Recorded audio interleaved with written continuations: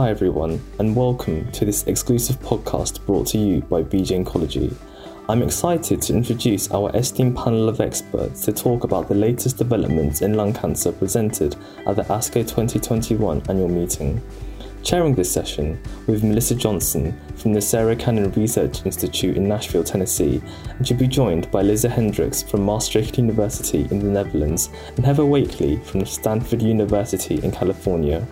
In this podcast, the panel will discuss immune checkpoint inhibitors in the adjuvant setting and biomarkers of response, as well as targeted approaches on the way to approval, including KRAS inhibitors, HER3-directed antibody-drug conjugates, and EGFR exon 20 inhibitors. I'll now pass you over to the experts for today's lung cancer session with VJ Oncology. Welcome to VJ Oncology's post-ASCO discussions. We'll be focusing today on the take-home lessons from the ASCO 2021 meeting as they focus on the field of non-small cell lung cancer. I'm thrilled to introduce our panel today. First, I have Dr. Heather Wakely, who is the Chief of the Division of Oncology at Stanford University. She's the Deputy Director of the Stanford Cancer Institute. And as of September 2021, will be our ISLAC president. I'm also joined by Dr. Liza Hendricks, who is a pulmonologist specializing in lung cancer research at Maastricht University Medical Center. She is an assistant professor at the Research Institute GROW, School of Oncology and Developmental Biology, and just in 2021 has been appointed to the Young Academy at the Royal Netherlands Academy of Sciences. So welcome to both of you. I am Melissa Johnson. I'm the director of the Lung Cancer Research Program at Sarah Cannon. We're thrilled to have you all with us today. So let's start with, it was a big ASCO all around, our second virtual meeting. Certainly we've improved and made many strides over the last year. But Dr. Wakely, could I ask you to kick us off with a discussion of the abstract that you presented as part of the oral abstract session about adjuvant atezolizumab? Certainly. Thanks, Melissa. It's great to be here and part of this discussion. So the IMpower 010 study was the first phase 3 adjuvant immune therapy trial to read out. And the study randomized just over 1,000 patients after they had had complete resection for early stage lung cancer. They were enrolled and received chemotherapy cisplatin-based doublet for up to 4 cycles, and then randomized. So it was 1,005 patients to get a year of atezolizumab or just to be followed with best supportive care. And the study was designed to do hierarchical testing, as we often do in these sorts of designs. And so the first population analyzed were patients whose tumors expressed PD-L1, and that ended up being about 55% of the patients, and using that SP263 assay, so one of the tissue-based assays, tumor-based assays, and the stage 2 to 3A. And that was 90% of the patients enrolled, only 12% had 1B. So when we look at the stage 2 to 3A, with PD-L1 expression, that first population, the disease-free survival hazard ratio was 0.66. So highly statistically significant and pretty exciting. So we also then looked at all comers with stage 2 to 3A, and there it was statistically significant, but that hazard ratio narrowed and it was 0.79. One of the exciting things when we look at the curves is patients only had a year of treatment, but we have follow-up to over 32 months now, and the curves are staying separated. We don't yet have, we haven't had enough events to have significance crossed when we bring in that 1B patient population, so we don't have anything final there. The trends look encouraging, but we don't know. And same with overall survival, way too early, at least some encouraging separation, but very, very early. I think a couple of key points from the study are when we look at PD-L1 expression and how that influenced disease-free survival. When we looked at that all-comer stage 2 3A, it was pretty clear with at least 1% expression, 0.66, with greater than 50% expression, 0.43 disease-free survival hazard ratio. But when we look at those who didn't have any PD-L1 expression on their tumors, that disease-free survival hazard ratio was 0.97, so not significant. So there does seem to be that biomarker importance. The other thing we did on the study was we looked for EGFR and ALK in the patients with non-squamous histology. The study had about 2/3 non-squamous, 1/3 squamous. So for the squamous patients, we didn't test EGFR and ALK, and so they remain unknown. And when you look at the kind of who went on the trial. But for the patients with non-squamous that got tested, and it was about 10% had EGFR, 3% ALK. In the ALK patients, there's not a hint of benefit with atezolizumab. And that's really important because a lot of those patients have high PD-L1. So it's really important I always emphasize that whenever talking is if you get a PD-L1 level back in a patient who you're suspicious might have a driver, don't start until you know what that driver is. And this reinforces that. The EGFR story is a bit more complicated. In all comers, nothing. In the EGFR patient, EGFR mutated tumors with PD-L1 expression, a hint of something, but I think that given the profound benefit with EGFR TKIs in the setting, I wouldn't act on that right now, but we'll just have to see how things play out. So that was probably a little more than you wanted to hear, but there's so many different aspects of the study. So I always like to go into a few of those details, but really exciting disease-free survival hazard ratio for the PD-L1 expressing tumor patients with PD-L1 expressing tumors. So. Thanks, Heather. I might just ask a follow-up question. Have you found patients in your clinic to prescribe atezolizumab to already? Are you starting to think about when you would apply this? So I haven't yet, but I've certainly been hearing from some of our surrounding community physicians that they are. And so that's interesting because we, of course, don't have the FDA approval yet. It's one of the unique aspects, I think, of being able to practice in the United States is that we do have these off-label opportunities. And so people sometimes jump on data early for better or worse. Lisa, let's move to you and talk about another interesting abstract that was not the first time that we've heard this abstract presented, the CTONG 1103 trial, a Chinese multi-center trial. This was an updated analysis. Do you want to take us through that just briefly? Important given the abstract Heather presented. Yeah, I think the key summary is that this was a randomized phase 2 trial, so a smaller trial, including 72 patients with an activating EGFR mutation, stage 3A and 2 disease, pathology proven, or FDG PET positive, I think. And these patients received neoadjuvant therapy. They were randomized 1-to-1 to either alatinib, 150 milligram once a day for 6 weeks, or platinum-based doublet for 2 cycles. Then they were restaged and went to surgery if no progression.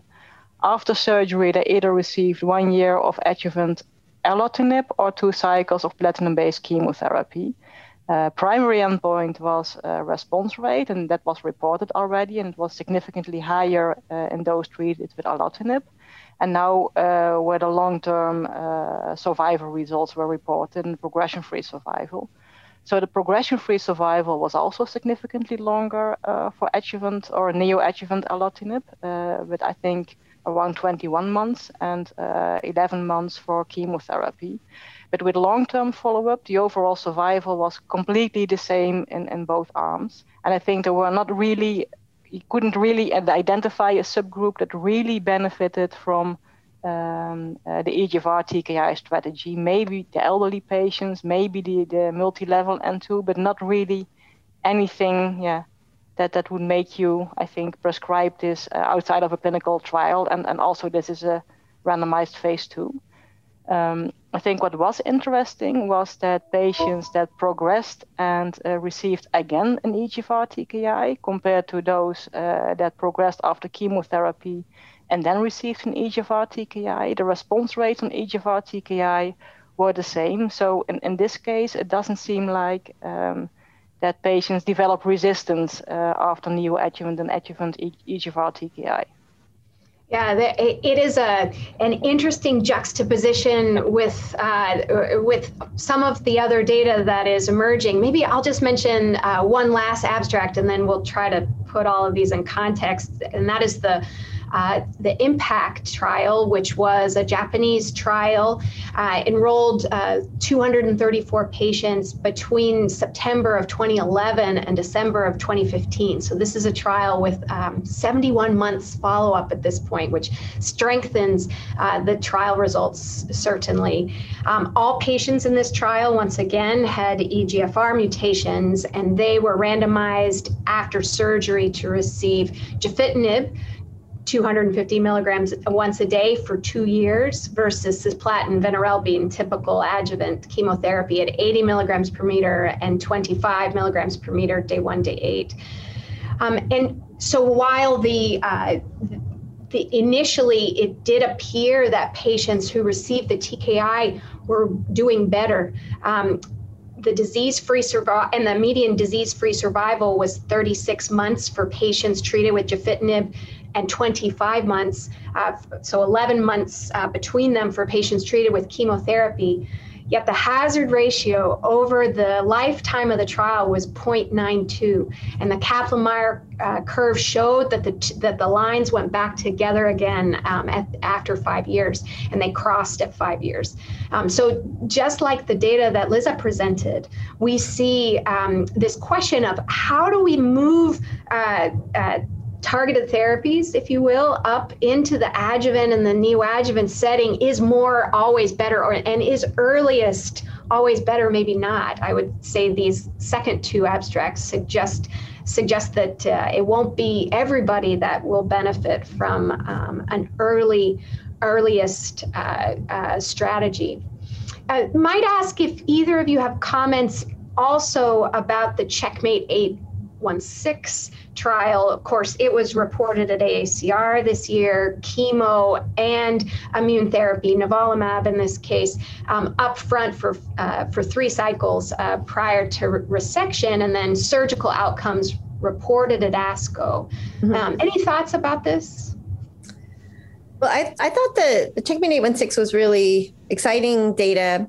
Of course, we don't have the patient relevant data. We have the surgical relevant data that's been presented, and it was encouraging. I mean, they had pretty high rates of pathological complete responses, 25% or so, a little outlier for earlier stage, but that was small numbers. And I think it was reassuring that if you looked at the surgical outcomes, they were actually better with the chemo plus immune therapy versus chemo alone. There had been some concern that by bringing in that extra modality, there could be inflammation. It might impact the surgical outcomes, but it actually improved them.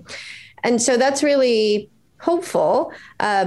We've also seen a little bit about the toxicity and not too many surprises, but we really don't know what does this mean then for disease-free survival for patients, and ultimately overall survival, as you were just highlighting, is really what matters if we're trying to cure patients, right? Just giving people more treatment early versus actually changing whether it cures them. These are slightly different questions. So I was encouraged by the data, but I think we need to see more before we know what it means. I think that's an important theme that maybe all of this data together highlights, but there's been a lot of discussions in the US, Liz, I'll be interested to know about in the Netherlands and in Europe about which is better, CheckMate 816 or Empower 010, what are you going to do? And I think Dr. Wakely Heather makes a really good point that we're comparing apples and oranges a little bit still until we have this later data like the TADA and the Wu abstracts, Japanese and Chinese abstracts showed us. What are your colleagues saying in Europe? I think in the Netherlands we also have quite some discussion on how to proceed. In the end, I think you need biomarkers, but I think at the moment it's very difficult because usually in early stage you have a small biopsy before you proceed to resection and nothing more. And you need to also be quick to start treating the patients. I think there's a discussion ongoing on chemo IO compared to IO neoadjuvant. And in general, you will have better results with chemo IO, but you also want to identify those that are having enough with only immunotherapy. And I think the big advantage of neoadjuvant therapy is that you will have the tissue, that you will have your outcome on immunotherapy and chemotherapy, and you hope that it will be associated with long-term disease-free survival and overall survival. So it's a bigger opportunity for biomarker research. I think it's easier to give adjuvant therapy, but patient selection, again, as Heather also indicated, plays a role. And I think maybe one of the biggest messages is that we also need to start doing biomarker testing in early disease. You don't want to give, especially your ALK rearranged patient, but probably also not your EGFR, your ROS1 patient, immunotherapy, I think, because in general results are not that good, especially if you extrapolate the stage 3 and stage 4 data. And you know that you have significant toxicity if you give a TKI after immunotherapy in general. So you want to avoid immunotherapy if it's not necessary in these patients. Yeah, I think that's really well said. And does, in a way that I hadn't thought of, add support to the importance of the biomarker testing in the adjuvant setting. Before we leave this topic, Heather, are at Stanford, tell us what the state of the art is for biomarker testing in the adjuvant setting right now. Have you been able to convince your health systems to let you do that? So we are testing, and part of it is we've been participating in the Alchemist study, and so we've gotten into a role with always looking for EGFR and ALK, and then for PD-L1 as part of that bigger study. And Alchemist, of course, has stopped for the EGFR component after ADAURA, but patients are still being followed for that. The ALK portion of that is still ongoing, and I think that we still don't know what's going to be the best adjuvant treatment for an ALK patient, and if we can extrapolate, right? So there's still key questions, but we're able to do that. We're also able to test our stage 3 unresectable patients. And what our biggest research effort that's ongoing right now is actually looking at that MRD, the minimal residual disease, if there is any, and testing patients for that using our platform, and then deciding to give additional treatment based on that or not.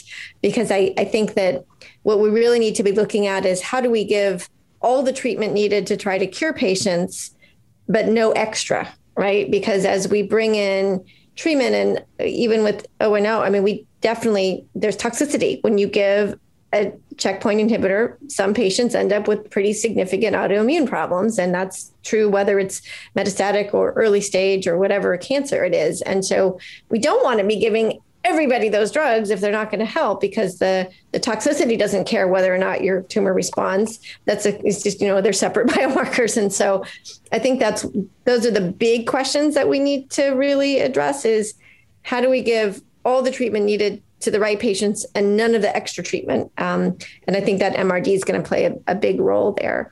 I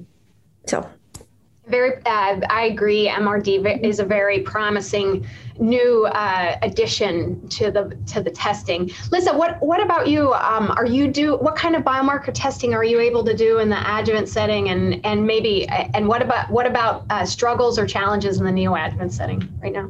I think in general in the Netherlands, it's not in the guidelines. There is no formal reimbursement. So we select patients for biomarker testing. So if you now have a never or a light smoker or a very young patient, you do it. But it's not. If you do it for every patient, you will have a financial problem. And in the Netherlands, you cannot prescribe, for example, adjuvant immunotherapy already after surgery, because it's not approved, not reimbursed. So it's just not possible. But I think we are moving, and we are negotiating now to have biomarker testing for all of these patients. And preferably clinical trial. I think with all these results, with the CheckMate, with the IMpower, with the ADAURA, I think you also have, if you have a clinical trial, you have very convincing results to ask the patient to participate in another clinical trial, for example, with MRD, which we have now. Mm-hmm. Yeah, that's well said. Certainly in the adjuvant setting where the goal is cure. That's a great goal for all patients and all doctors. Well, let's switch gears then and spend a little bit of time talking about some of the other interesting therapies of note from ASCO 2020. 2021. In some ways, just like in 2020 when we saw a couple FDA approvals right before ASCO, that was also borne out at this year's meeting. So I won't steal your thunder the way the FDA did ASCO's. Heather, why don't you talk about the Skoulidis paper? Yeah, so that is with the sotorasib. So the first KRAS inhibitor ever approved. All the ones currently in development, well, believed ones in development, it's focused on the G12C, with that C, the cysteine, being a really important part of the way that the drug works as far as forming those bonds. And that's what made the undruggable somewhat druggable, at least for that patient population. And the reports from ASCO were on just over 120 patients, showing at that 960 milligram dosing that the response rate was 37%. And so we'd seen response numbers kind of flip around a little bit and with small numbers of patients. But now I think that's probably a pretty good number to put in mind as to about the likelihood of response. And the duration of response was around 11 months. And so that also was a little longer than what we'd heard about in some of the earlier reports. So that's encouraging. And to me, it makes it an absolute go-to medication for patients in second line who have a KRAS G12C mutation in their tumors. They also followed up on some data that had come out earlier too with the co-mutation questions. So STK11 and KEAP1. KEAP1 continues to be a bad actor, but even with a KEAP1 mutation, and numbers are small, but it was 20% response to the drug. And so with sotorasib, so that doesn't mean I wouldn't use it, just I would be less enthusiastic about it. And then with STK11, even though that's been a bad actor with chemo and immune therapy and a lot of reports, at least in this presentation, and I follow up to earlier work as well, it didn't seem to be a negative actor. So if you have the KRAS G12C and you have STK11 mutations in the tumor, those patients, if anything, did better than if they didn't have the STK11, certainly not worse. And so that was encouraging to see because STK11 we trying to make sense of that as well. So it was exciting and I think certainly warrants the approval. And now all the questions are around, well, when would we use it first line? When do we, what else should we give second line? I think, but to me, it's my second line go-to drug now for my patients with KRAS G12C. Yeah, I think it is exciting for all the reasons that you mentioned, but just in the world that we live in where the standard for so many, especially with tumors without high levels of PD-L1 is chemoimmunotherapy, 3 drugs typically, it's a formidable challenge to figure out how to, find a niche in the front line.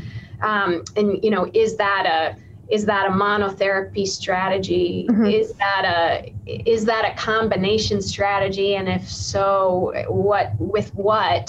Liza, what are you? Have you had discussions about KRAS G12C positive patients before second line? Do you think it's feasible to find these patients in the front line before they get chemoimmunotherapy? In your practice? Yeah, I think in the Netherlands, it's usual to do next generation sequencing PD-L1 before you start your first line treatment. So you know whether the patient has a KRAS G12C. Yeah, again, in the Netherlands, not reimbursed, not approved, so we cannot just prescribe it. But trials also in first line are ongoing. And I think now you really need to raise awareness with your colleagues that are not following all new drugs that also KRAS G12C is an option to target. I think for years we always stated KRAS, nothing to target, chemoimmuno, whatever. And now you really need to be aware what type of KRAS mutation a patient has and whether there is a clinical trial available. And also we have now second line trials ongoing. You really need to refer patients, I think, for a clinical trial, especially if you progress after chemoimmunotherapy. The standard option is, I think, docetaxel with the poor response rate, poor overall survival, poor progression-free survival. So you really should give your patient a chance and see whether something is available. I think the most interesting thing about this more mature data set with sotorasib was to me, the duration of response of 11 months, because anytime you have an oral therapy that you're giving, daily with reports of nausea, GI side effects, diarrhea, even some creatinine elevation, as we've seen with this and other direct KRAS G12C inhibitors, the amount of time that you can give that drug is sometimes the devil's in the details there, that if you can only do it for 6 weeks, it's not a tenable strategy. So many times when we've tried to target KRAS in the past with other inhibitors in the MAP kinase pathway, they're just not tolerable. So to me, watching the duration of response of as it matures for sotorasib and also adagrasib made by Mirati, that's a fast follower, perhaps to approval, will be very interesting. I've also thought it was interesting that people have shown up at Sarah Cannon for trials with a KRAS mutation with sotorasib written, on a piece of paper because their doctor has heard about it and they're wanting it. But they'll have a KRAS G12D mutation or a KRAS G12V mutation. So we found that there's a heightened awareness, but also I think a heightened awareness on the part of pharma biotech. We've seen an increase in the number of therapeutic options in trials. Heather, you're nodding. Have you seen that as well, or other comments? Yeah. Well, I think the other KRAS mutations definitely remain a challenge. So we have a investigator-initiated study that we're doing. I wanted to mention too with LungMap, so within the U.S. Cooperative Group Network, there is a study with combining sotorasib with other compounds when there are specific co-mutations that might be resistance mutations. So I think this is really exciting, but we're not done. So there's still a lot of research that needs to keep happening. And I agree that it's really amazing that we can offer something to some patients with KRAS mutations, but we still have a lot of big questions to answer. That might be a good time to transition because that sums it up really nicely. Let's talk a little bit more about some of the other targeted approaches that showed promise. Pasiani reported patritumab deruxtecan's experience, which of course is a HER3-directed antibody drug conjugate made by Daiichi Sankyo. In this trial, he reported an experience of 81 patients, all with non-squamous, non-small cell lung cancer, all with EGFR mutations. The majority of patients had previously been treated with osimertinib and platinum. So this was the unmet need of acquired resistance to osimertinib, which is a relatively new field after the FLAURA data changed the standard of care a few years ago. The response rate that Dr. Yanni reported was 39%, I should say. PFS 8.2 months with a duration of response of 7 months. Again, speaking to the well-tolerated nature of this antibody drug conjugate that's given once every 3 weeks IV. I think the coolest part of this analysis was the slide that showed all of the mechanisms of resistance of patients coming into the trial right below their little position on the waterfall plot. The majority of patients had some disease response, and then we saw it didn't matter what their mechanism of resistance was. If it was EGFR driven still, like C797S, for example, was it non-EGFR driven, like KRAS, BRAF, HER2? Was it an amplification of a gene like EGFR, once again, like CCNE1? All of these we're used to seeing when we profile these patients after osimertinib resistance. And to have an option for all of them with a response rate of 40% seemed pretty good. The only criticism perhaps of this abstract that I've heard is just that the responses didn't correlate so well with HER3 expression within the tumor. And so while we hypothesize the way this drug works is by seeking out HER3, there wasn't a crisp correlation in the data presented. And so I think there's more to come here. We've treated a number of patients with this drug at Sarah Cannon and have really seen some impressive responses. So I'm I'm cautiously optimistic about this agent. Liza, let's pass the ball to you now, and tell us a little bit about, this was a big year for EGFR exon 20, a very tiny little subset of patients in lung cancer. Tell us about some of the work that was presented. I think for the last couple of years, we didn't have much therapy for these patients. So the first, second generation EGFR TKI were tried, and I think were quite disappointing. Also osimertinib, where, sometimes maybe double dose, but in general, response rate and progression-free survival quite low. And now we seem to getting more and more options. At ASCO, the mobocertinib XCLAIM data were presented. So this was a phase 1/2 study with expansion and extension cohorts. And the platinum pretreated extension and expansion cohorts were presented. With just over 100 patients, so an update. And response rates were not what you see with the classical EGFR mutations, but 25, 28%, but with a median progression-free survival of over 7 months. And I think a very interesting duration of response. So those that respond very well with 17.5 months were quite interesting. I think what can be a problem with this drug, we discussed tolerability, and this drug has quite some nausea, vomiting, diarrhea, skin problems. So quite often those reductions are necessary. And it seems that those managements are updated with a better supportive care, but still I think this is not an easy drug to give.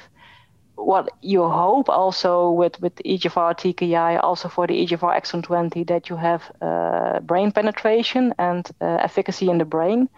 But this drug, first site of progression was quite often the brain, and those with baseline brain metastasis didn't do that well.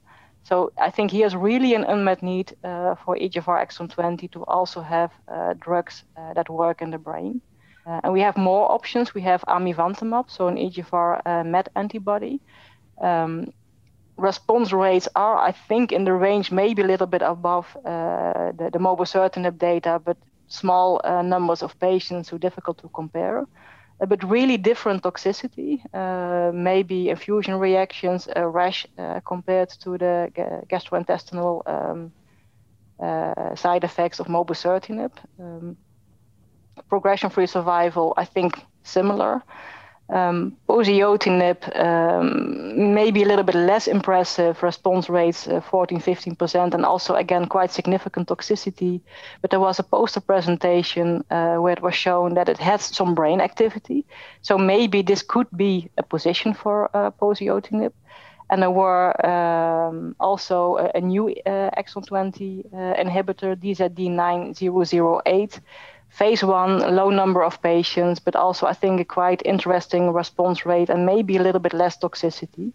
So I think we should watch this space and again test for these patients, and also I think check your patients that are living long. Usually these patients don't live long, but really check whether you have patients where you missed the exon 20 mutation and see whether there's something available.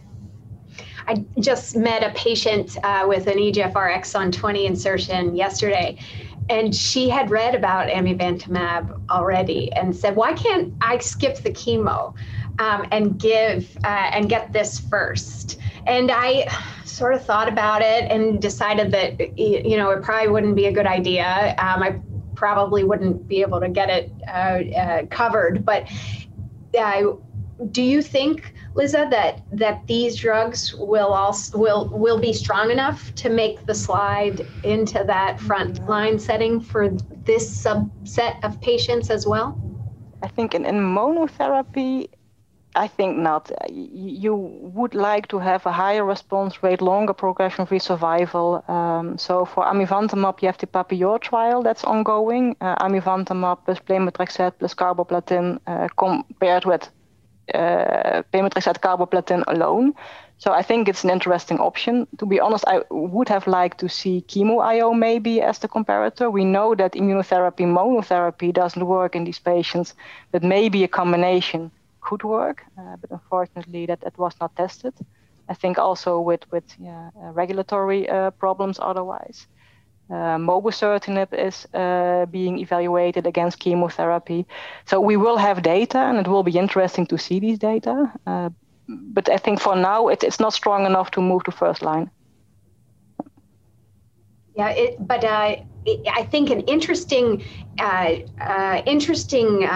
growth or progress, nonetheless. Yeah, sure. To also see these drugs that two were classic TKIs, perhaps one with great brain penetration, but also this bispecific antibody, the amivantamab being an EGFR and MET bispecific, seeing some new mechanisms of action, the patritumab deruxtecan as well, in lung cancer to me was an exciting sort of glimmer of sunshine that we're moving into some new spaces. Who knows what will be coming? Were there other little glimmers of sunshine, or maybe not specific abstracts, or maybe so that you will take away from ASCO 2021? Maybe I'll start with Heather. I think we've really talked about some of the most exciting developments. It's definitely, it's a very complex world in lung cancer with so many different agents looking into the same spaces, which is great because it means we can really pick the winners and be able to offer the best options for our patients. We're still frustrated by resistance. Tumors remain very clever. And so just trying to, I think for me, I very much applaud all the work being done in understanding when the drugs are working, why, and when they stop working, why, so that we can really have more informed choices to offer our patients as we continue to understand more and more and move into the future. So there was a lot of that I was also looking at and found pretty intriguing. Thank you. And Liza, what about you? Maybe to add, we talk about biomarker testing new drugs, but there was also a presentation that quite a lot of patients don't receive all the testing. So even the targets where you have approved drugs are not being tested in all patients or are not being tested before starting first line. I think this is a very strong message also, really to have a biopsy, even a liquid biopsy, and test your patient, because it really matters for the patient. Yeah, I agree with you. That was maybe not a ray of sunshine, but no, sorry, no.